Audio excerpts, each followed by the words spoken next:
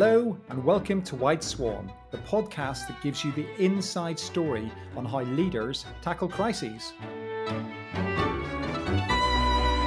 I'm Gavin McGaw, and on this podcast we aim to furnish you with the learnings behind the headlines so that when the proverbial hits the fan, you can keep things turning. We'll be joined with Phil Marr, formerly of Virgin Atlantic, to talk all things crises in a moment in a fantastic interview. But before that, we're joined by Karen White of National in Canada and Gary Cleland of Hanover in the UK to talk about their experience of crises, but also Phil's interview and some of the learnings from that. Welcome to the show, guys. Thank you. Happy to be here. Nice to be here. Now, Phil's interview is fantastic, as you both will know. In it, he talks about how he had to switch to crisis mode in a moment. He was at an ice rink with his son and suddenly got that call about an issue that was going to be front of news, leading news bulletins across the globe. We often get those calls as crisis handlers, as you know, and it's a very sobering moment, isn't it? But how do you handle that, and how do your clients handle that? Karen? Yeah, Phil's interview really took me back to the day when our team was activated for the Fort McMurray wildfires. And for context, this was one of the most expensive disasters in Canadian history at about $10 billion.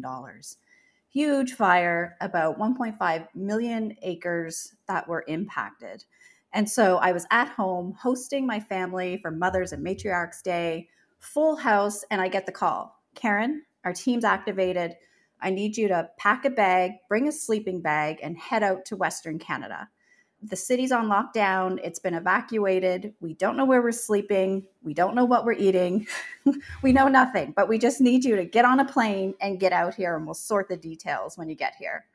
And so I had been watching this unfold in social media and seeing family members and friends impacted because a lot of people from Eastern Canada actually work in Fort McMurray in the oil patch.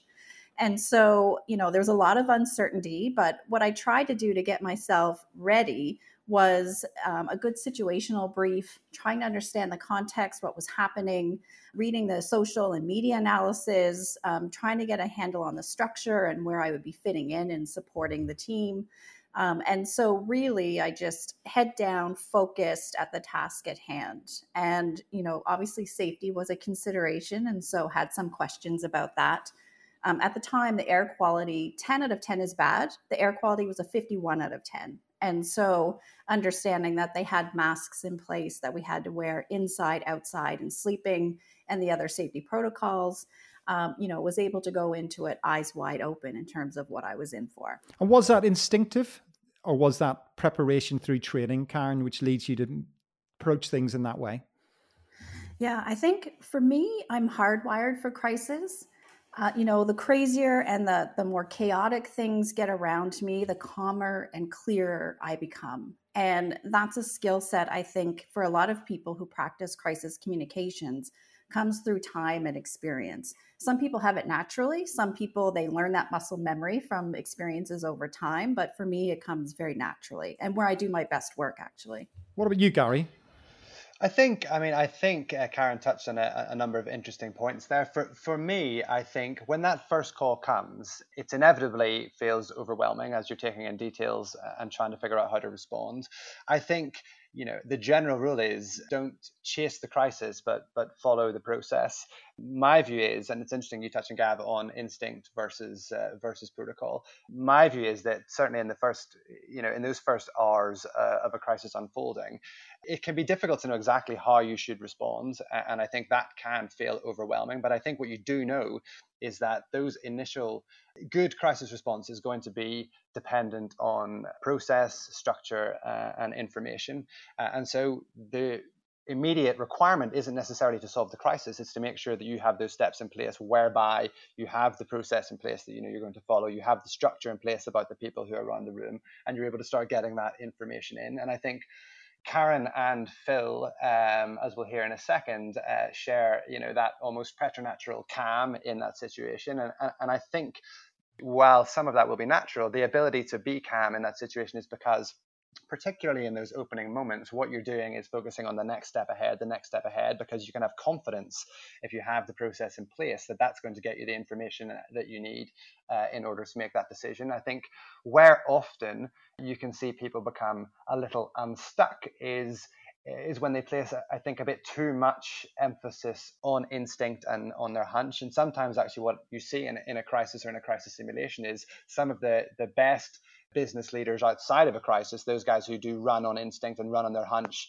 and deliver accordingly, can come a bit unstuck in a crisis situation because they try to take that same mentality into that room.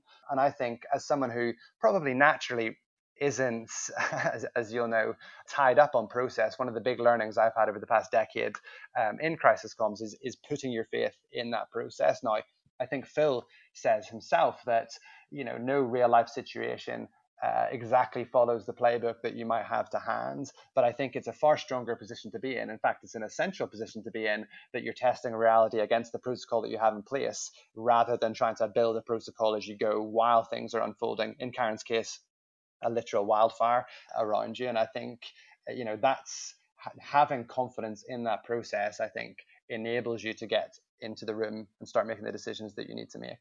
So what I'm hearing is we need a framework, and the framework may have to adapt accordingly to fast-moving events and be agile, but the framework will help guide us, and we need to trust that process. Well, that's fantastic. Let's hear from Phil.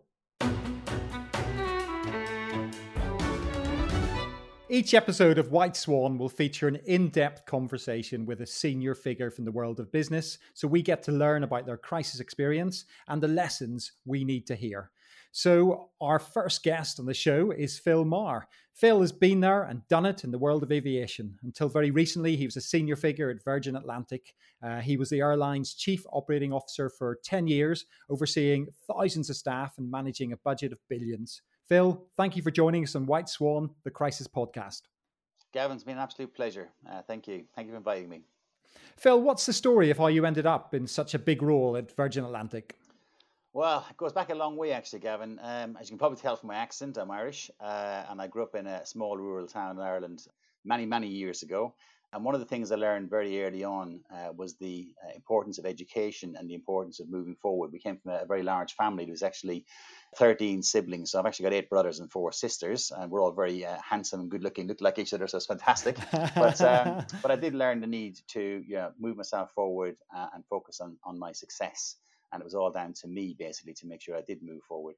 So I made sure I got a very good education. I then joined the Irish Air Corps when I was about 16 as an apprentice engineer and got my qualifications through the Irish Air Corps. But that wasn't enough. I moved to the UK after about 5 years and joined a company called Fields Executive Jet, which were a private, small company managing private jets. It was, again, a fantastic experience. But I decided I needed to do something bigger, and I moved into British Airways. And I joined British Airways about 1990, and it was the beginning of a fantastic career. I did 15 years in British Airways. I trained as a manager in British Airways as well as an engineer, culminating in me actually having a role based in Dubai, Middle East, where I looked after the engineering operation across the Middle East, North Africa for British Airways. And at that point, I further enhanced my qualifications by doing an MBA. And that was a fantastic experience, really opened up my eyes to the world of business. I then moved from British Airways to join Virgin Atlantic. I was very excited about the brand. I was very excited about their product. I was very excited about what they were trying to do with premium travel at the time. And I joined their team developing their upper class suite and the new in-flight entertainment system. So again, a slightly different departure from what I'd done before, but it was fantastic to get that experience with a great brand, a great company. And again, I was very fortunate to be able to move through the ranks at Virgin Atlantic for over 5 years, and that kind of culminated me about 10 years ago being the director of engineering for Virgin Atlantic, where I looked after about 1,000 engineers and a budget of £850 million and was responsible for everything from purchasing the assets to maintaining the assets. And it was, again, a great experience. We then had a change of leadership actually at Virgin, and a new CEO, Craig Krieger, who joined the team. Craig wanted to, again, inject a new strategy to the business at the time, and he refocused the team, and he increased my responsibilities from Director of Engineering to Chief Operating Officer and Executive Vice President, where I added a number of different departments to my portfolio that I was managing. So we went from engineering to include flight operations, airports, cargo, both revenue and handling, also facilities, and crucially the operations center and the business resilience team. So we're responsible for 24/7, 365 operation, airlines are complex businesses on a good day, so there was always something that required attention, and it was a fantastic experience. I loved my time at Virgin. Brilliant people, brilliant experience, and a fantastic company. So I ended up with enormous responsibilities. Some people often ask me, did I plan it? I don't think so. I just took the next opportunity as it came along. It's a huge role, Phil, when you hear it put like that. Do you think that there's anything in your upbringing in such a huge family? So small home, huge family leads to chaos in most people's lives. You had to sort of find a way through that. Do you think there's a link between that and the sort of way you operate now? Yeah, very, very possibly. One thing I learned was to be resilient and resourceful at all times. We came from a very constrained in the background. So basically, we had to be fast on our feet, take opportunities as they came along, be resourceful, use what you had, make decisions with the best ability and the best resources you had at the time. That's kind of was a very good grounding for me and served me very well. And it's something that, as I went forward in my career, I always found that relative to some of my peers, I never found myself getting flustered or excited about situations. I was very calm because I always knew there's something you can do. Even with the most limited resources, you can always do something. You can always move the issue forward. So I think it gave me a very good grounding and a very good ability to make very quick decisions and very sound decisions. It served me very, very well. One of the other things that I've often reflected on is because of that upbringing and because of where I came from, I find myself very comfortable talking to anybody from a truck driver to a board member. And it's a great skill to be able to do that and move through an organization and be comfortable talking to people at all levels. Yeah, right. So let's get into the meat of today, which is all about crises, etc.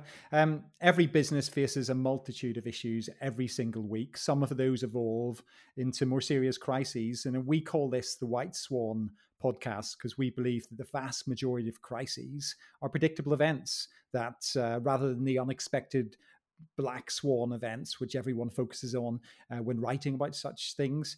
In your opinion and in your experience, what is a crisis? Well, that's a really great question. And I do agree, by the way, that the majority of these issues can be predicted to some level. And there's clearly a difference between a crisis and a normal incident. And let me try and explain to how we managed it for the last number of years. We were very conscious that we had a complex operation and therefore things would escalate and change at times. And we had different levels of kind of awareness in the organization. The level 2 was a normal operation, but something was going wrong and you might require some additional resources. A level 1 was actually, this is now getting a bit more complex. The ops team need more resource to be added to it, perhaps an extra manager, perhaps an extra oversight from somebody who had a specialist role. It then escalated to what we called an amber event. And an amber event was now something that was more complex, involving more people, and it was becoming a crisis. It was becoming something that needed much more attention. We'd activate our amber team led by the silver commander. They'd activate a room called a crisis command center. And at that point, you've now moved from that incident to crisis. Now, generally, the vast majority of the issues we dealt with, we had playbooks. We had already thought through the scenarios. What could go wrong? How will we manage it? Those playbooks are never accurate, by the way. They're a great guide. They're a great template to use, but they're never going to reflect the situation you deal with on the day. If that situation then escalated further, so for example, we felt that there was an issue which would now require PR support or additional communication support or something that required the intervention of the leadership team at Virgin, we would then activate the last level, which was the red alert, and that would be the gold command team being set up. Now, the gold command team separated slightly from the crisis team. And the gold command team was there to step back and take a look at the crisis as it evolved and try and predict what was the risk to the business. Was it a financial risk, a reputational risk? Was it a brand risk? How are we going to protect our customers in the longer term? So it's very much a clear delineation between the tactical response to the crisis and the strategic response to the business. And again, I think the fantastic issue there is that plan or that method allowed us to actively look at incidents, escalate them and manage them to the point where they were crisis, and have a playbook for each level. And ultimately, that allowed the organization to remain calm and respond to the issue appropriately. So what's the sort of infrastructure behind the scenes for a gold response setup, Phil? Well, gold response setup, if I try and walk you through this visually, let's go back to the crisis team. The crisis team had a separate room. So you had the operations control team, normal 24/7 operations, lots of TV screens, lots of information going backwards and forwards. The crisis team had a separate room in a U shape, again, with lots of media inputs coming in from around the world, so you could control the incident and have the most latest up-to-date information. There were set positions around that crisis team for, say, for example, legal, customer relations, safety teams, etc. And people would be trained to go into that location, and they would have a playbook that they would use, sets of numbers they would use, sets of responses they would use to respond to that crisis team. The Gold Command team was in a room separated from the crisis team. It was usually a small room, maybe it would hold 8 to 10 people, and it had a dedicated area for doing press briefings. Now, again, that team in the Gold team, which primarily I led for about 10 years, would call in the resources required. Every crisis is not the same. Perhaps it's a cyber issue. Perhaps it's an airplane operational issue. Perhaps it's a regulatory issue. So the first duty of the Gold Commander is determine who he needs at the table. Make sure you have the best people available in the organization. Make sure you're clear on your responsibilities.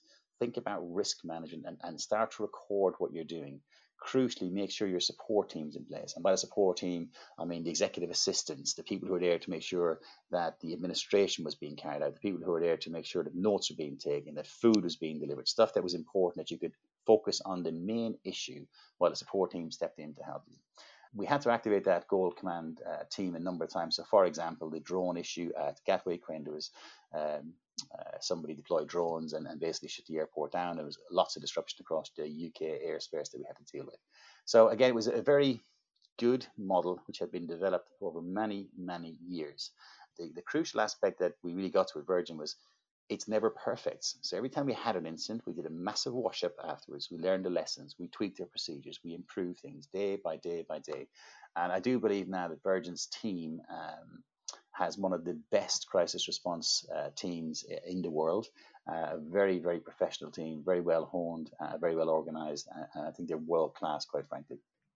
You've just touched on a couple of very good lessons for anyone out there, Phil. One is make sure you've got the admin team to back you up, whatever the situation is, to get the food and drink in, and also make sure the hotel rooms are booked for people who are needing to stay over and all of that. Not many people do that, actually, so it's great to hear that is in play. And also make sure that you have the infrastructure to support the setup, which, again, a lot of people overlook. Do you want to talk us through any of the incidents that you can talk to us about without getting yourself into trouble over your time when you've been in the hot seat? Is there any of those you can sort of give us a bit of color on?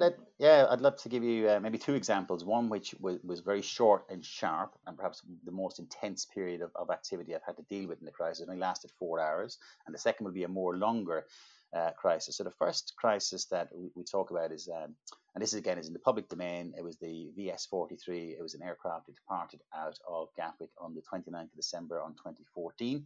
I remember it very well, actually, the day. And again, when the incident started, it was relatively routine. The aircraft took off. It lost hydraulics in one of its systems. Again, an airplane is designed to manage that, and the crew are trained to deal with that situation. That was about 11:44 in the morning, or during the day, should I say. About an hour later, it had escalated. It was clear that the aircraft had additional problems. The landing gear wouldn't come up. One of the landing gear on the right-hand side of the aircraft was like stuck in a half up, half down position. So it's actually better to be fully up or fully down, clearly. In a half out position, that was more serious. And because of the loss of hydraulics, the aircraft had lost a number of flight control systems and braking systems. So the pilots were dealing with a very complex and evolving situation. They declared a full emergency to go back into Gatwick. Now, eventually, I got a call at that point to advise me of this incident, and I was with my son at an ice rink in Windsor because it was Christmas, so we had some time off. But I immediately knew from the early call that this was going to escalate and escalate quickly. So I managed to get my son home, jumped in a car, and made way down to the crisis team. At the same time, activating our CEO, Craig at the time, Craig Krieger, and advised him he needed to get to Gatwick because there was a likelihood that this aircraft, when it landed, could have further problems. Perhaps a full deployment of slides on the runway. Perhaps passengers could potentially be injured. It could get more significant. The other thing that was very, very apparent very quickly, this is a world of social media, of course, is this is now trending on Twitter, it's trending on social media, it's on the BBC News.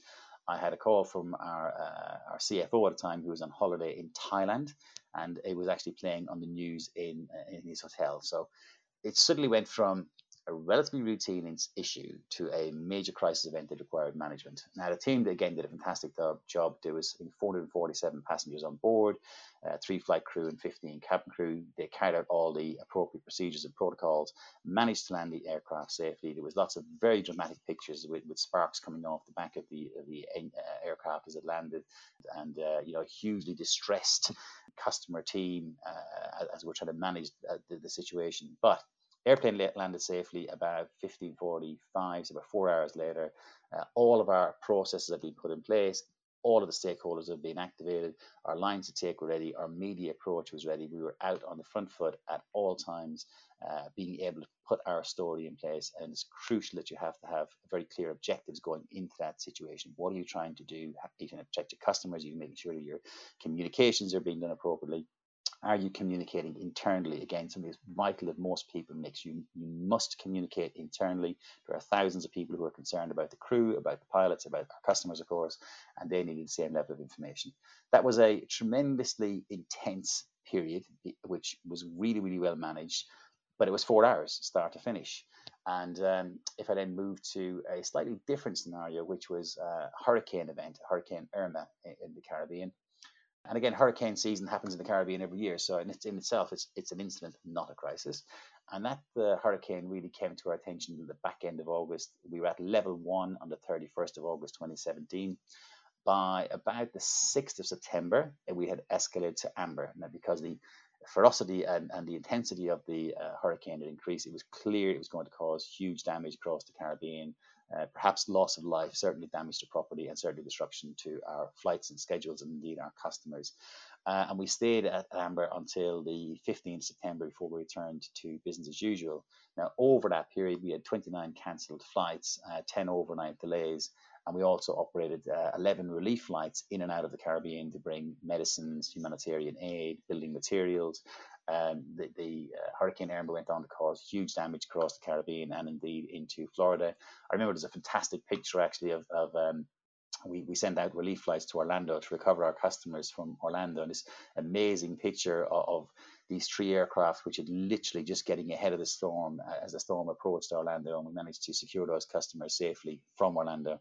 So again, a much more extended event, and the important thing to have at that point when I was Gold Commander was, in the beginning, understanding that the storm could escalate and it would last some days, is not to have just one team, but to have 3 teams, and make sure you rotated those teams, and make sure people were rested, and make sure people were able to move from one issue to another, make sure the handovers are appropriate. And again, the evolving lines to take throughout that period were so important to make sure we're accurate and reference back to what are you trying to achieve here. First and foremost, look after the customers, make sure your communication is effective, and thirdly, make sure your company is protected, whether that is brand, reputation, financial, because there's issues around loss of revenue, there's issues about repatriating customers, there's issues about making sure customers can travel again safely.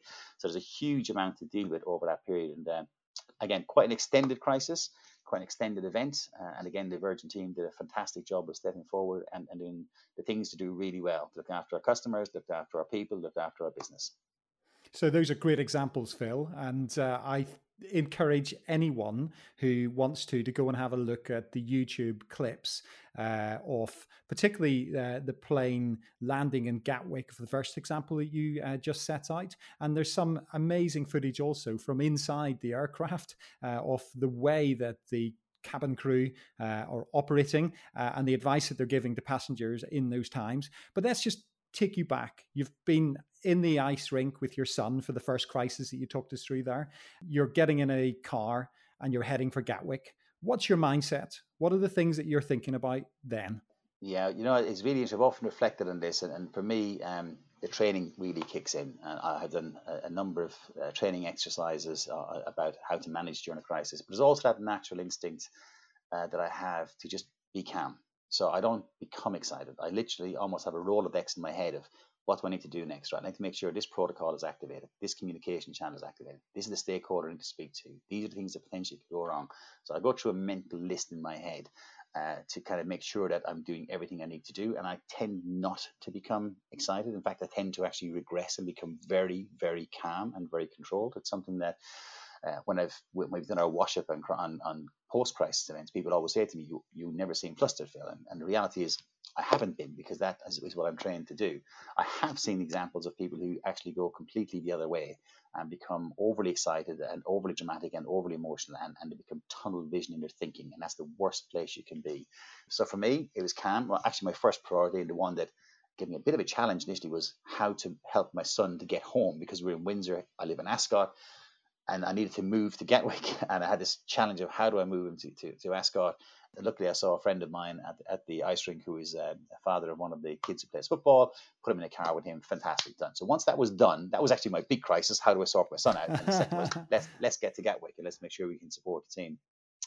Post-event is always slightly different. I mean, because that was short and sharp, we met the crew who came off the aircraft. Everyone has that huge adrenaline rush, and then there's relief, and then of course they're trying to contact their relatives and loved ones, because it's now literally on BBC News at 6 o'clock. So for cabin crew, for example, our pilots, their friends and their family know that they were on that trip. It was a special trip on the 29th of December, and of course everyone's ringing and calling, and it's quite emotional. So for me, post event, I always sat back, reflected. I usually write notes immediately, because you got that most recent image in your head of what's happened. So get your notes down quickly. What was good? What was bad? What would you change? What would you improve? So again, I don't want to sound blasé about it, but the training really kicks in, and that's why the training is so important, not just for me, but for every single person in a crisis event. Because when that adrenaline kicks in, you need people to remain calm, be controlled, be clear on their objectives, and watch the communications. I think it's the most important aspect of any crisis, I believe, today, is actually watching the communications. So few people, Phil, in a crisis set objectives for how they're going to get through this and what the priority is for getting through this. In that situation, what are your objectives? Well, I've got in my head what I call my 3 C's, which helps to guide me. One is customer. If you make every decision with the customer in mind, you're not going to make a bad decision. It's always going to be a good decision. First, of course, is safety, making sure the customer's safe, making sure they're well looked after, do the right thing for our customers. Don't worry too much about the cost initially, because you can recover that. The second is communication. And again, it's communicate. So in my mind, at all times, I've managed the issue for the customer. I've got the issue on communication. We always had a comm cell. It's always the area post-event that there is the most focus on, because things happen quickly, and therefore, it evolves and changes. You need to be on top of it, and you need to be fast, and you need to have a protocol for signing off your communications. Who is going to sign them off? When are they going to be signed off? When are they going to be released, etc., etc. And the last big C for me, of course, is I call it company, but in that I wrap up brand, reputation, investor risk, long-term damage to the company. Are you making sure that when in protecting your customers, in managing your communications, you've got one eye on the entity, the company, and making sure that that entity is protected? There's neither an existential risk through this issue, or in the key stakeholders who are involved in the company outside. So investors, as I say, or indeed the press, are fully informed, fully up to speed, so nobody is surprised by the event. So those 3 keep me grounded throughout, and it served me very, very well. I'm sure there are plenty of other models that people may use, but from my own experience, once you've done the customer, once you've made sure the customer is looked after, communication. That's the one I go to time and time again. That's the area that needs the most attention. It's fascinating to hear you say that, and I think that's a really good lesson for anyone listening to this podcast, Phil, about all the different elements which have a role to play in a crisis. We've both been in that room when crises have happened, and it's always fascinating to think back and trying to remember what we do when it is going to the situation where you're thinking, this is it. This is the moment that will either make this crisis go away or make it worse. What's the one moment in that crisis that we're talking about where the landing gears not come down in the right way and you're coming back to Gatwick that you remember as the one moment which really is the make or break moment for the crisis? Well, the make or break for me really, it's on that YouTube video, is as the aircraft's coming in to land, we're listening to the pilot, David, lovely guy. We could hear that he was very much in control, very much had the situation in hand. But at the same time, the airplane, as it's coming into land, is now surrounded by fire trucks and ambulances and police and Gatwick Airport getting ready to shut down because, they know this airplane is going to land on the runway. There could be further damage to the airplane, there could be damage to the runway, etc. And the moment, the truth, of course, when that airplane landed and settled, and it settled in a stable position, albeit one wing was massively up in the air and one wing was down. It was very much at an angle, and the engines had not hit the runway and caused further damage, and the airplane came to a stop safely, and we were able to deplane the passengers. That was the moment I thought, right, this issue is now resolved. Now we've gone from a situation which could escalate even further with injuries and God forbid something more serious, to one which is now a manageable situation. Yes, we know we caused disruption to the airport. Yes, we know we have an airplane to deal with. All of that can be dealt with in time.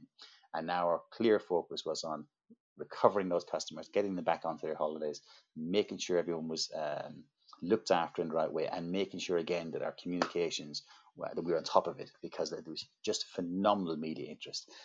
That was the point for me, that single point when that airplane landed and came to a stop. Then there was a sigh of relief. It was almost, okay, we can go home now. The team can deal with this now. We're in good shape.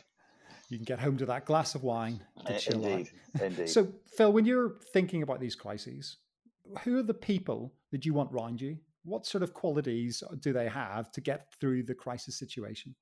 Yeah, well, again, every situation requires a different skill. There are clearly core skills and core specialists you need, but I always think about the situation and making sure you have the right people in the room. For example, cyber is a great one.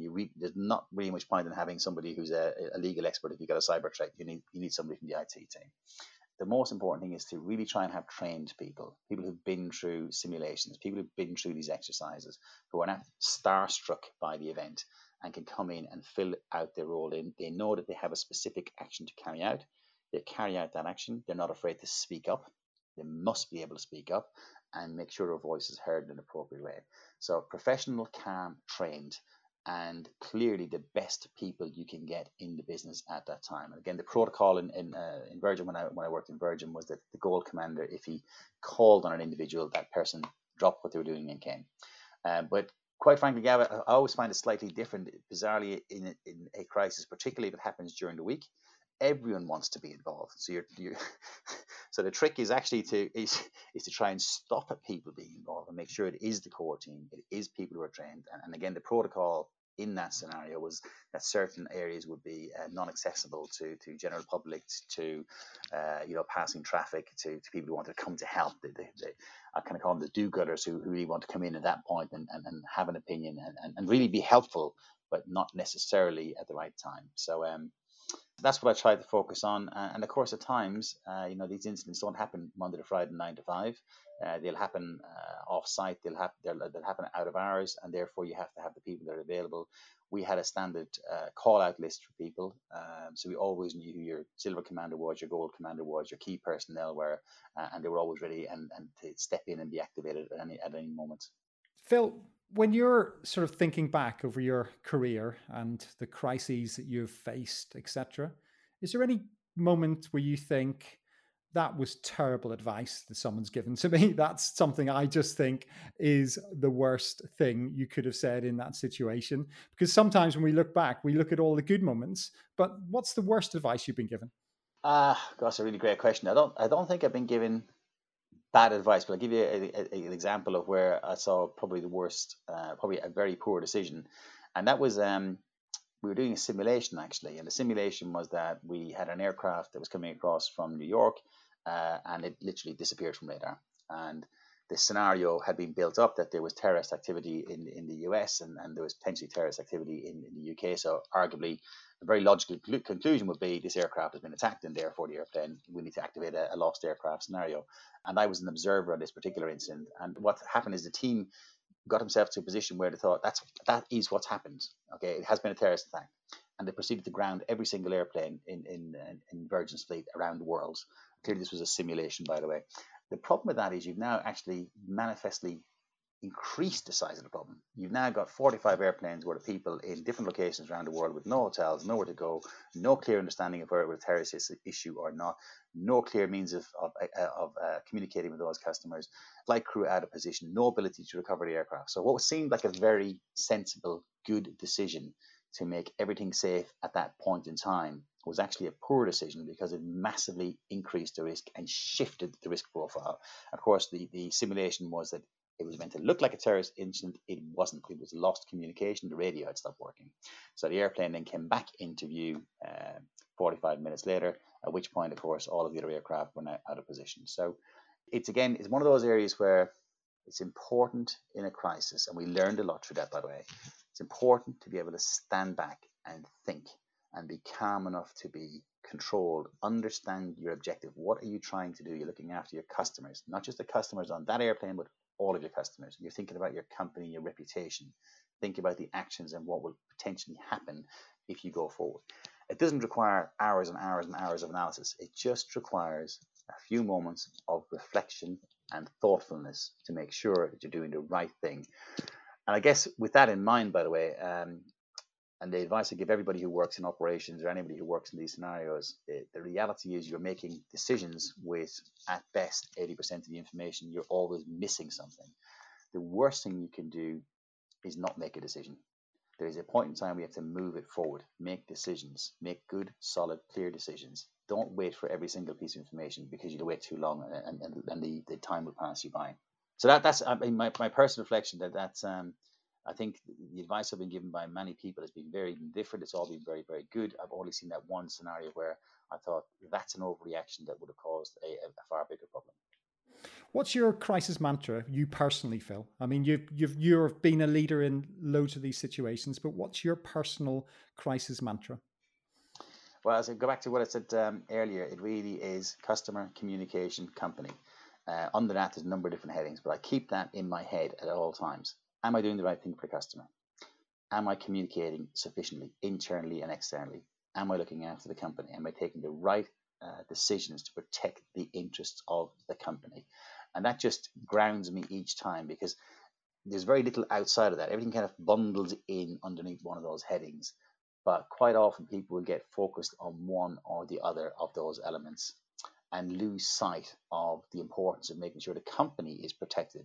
And you could over-index on communication, or you could over-index on making sure, customer actions are diligently applied but not communicated. So it's important to me to keep those three in balance at all times, and it kind of resonates in my head all the time. When the crisis is a sustained one that's going on for more than 4 hours, going on for a number of days, what's your go-to place to sort of think about things, to take a moment out?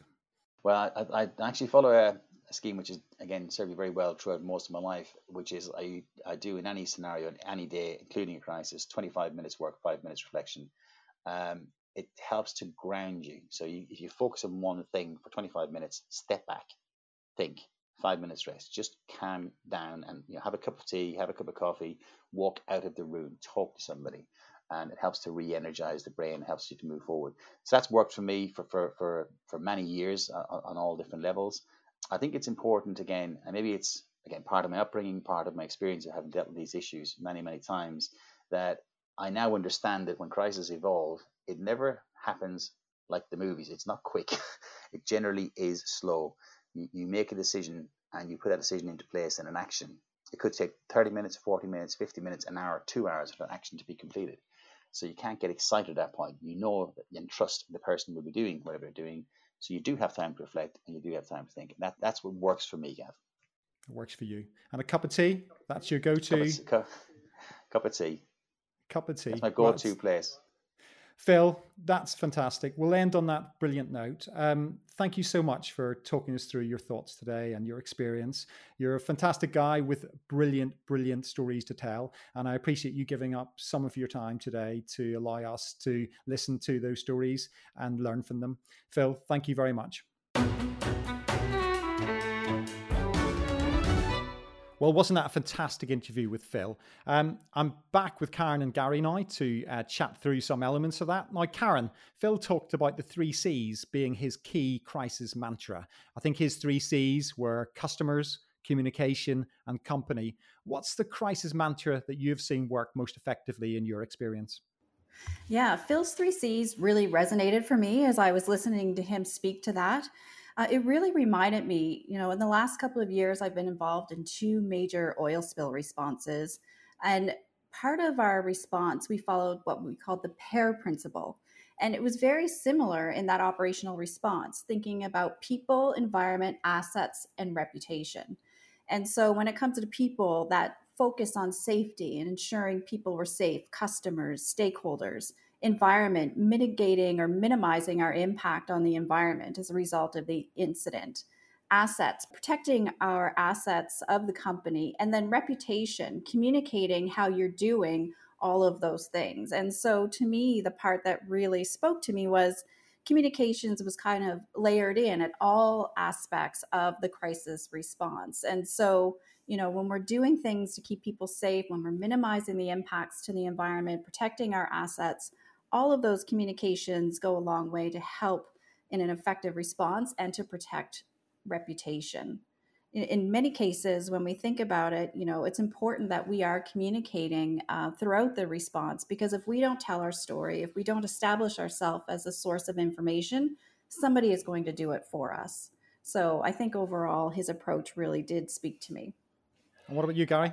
Well, I think one of the important lessons from Phil's mantra is that he put customer first. And I think that the lesson for people to take is that the most important audience that you might need to speak to isn't necessarily the loudest at the time. I think one of the things that we often see with people, particularly if there is a storm brewing on social media or they're getting a lot of incoming from traditional journalists, is that there's a natural inclination to tailor the response to the crisis to that media or to social media and to deal with that.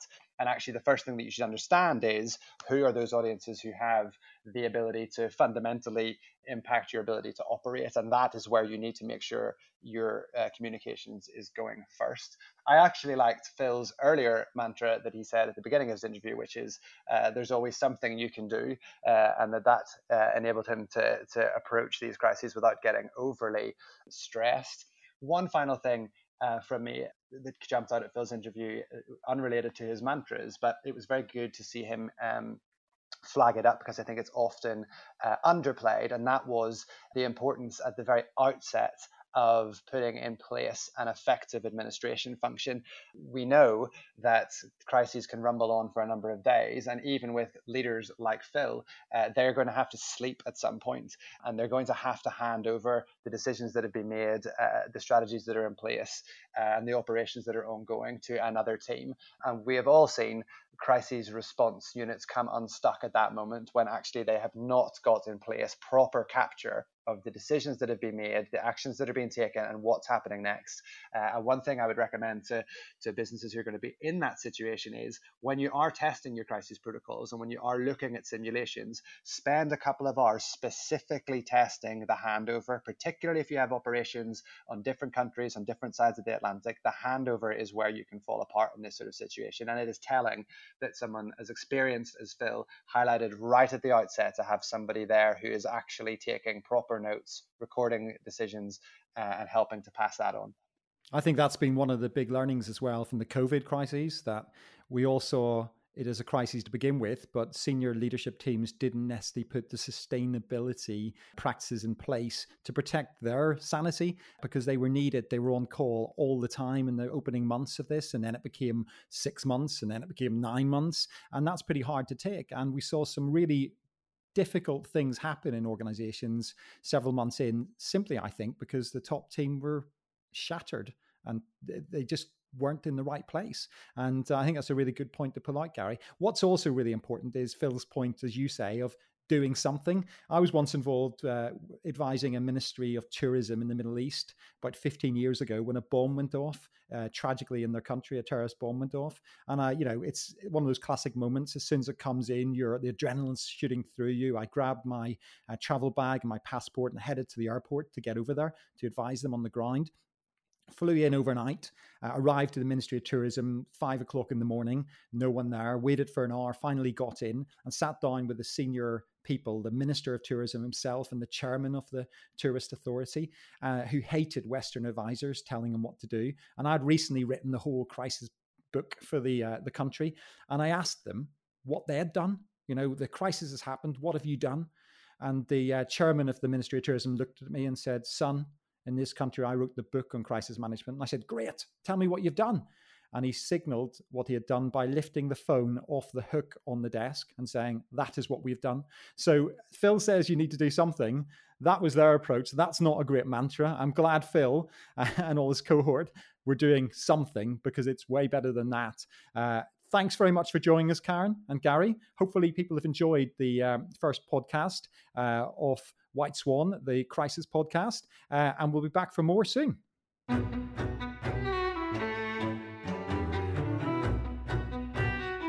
Well, that was White Swan, the Crisis podcast. Thank you for listening. If you enjoyed what you heard, please like and subscribe for more at your usual podcast platform. We'll be back soon with more chat from the world of crises. Until then, please don't have nightmares, because the proper preparation will ensure that whatever is thrown at you, you'll be fine.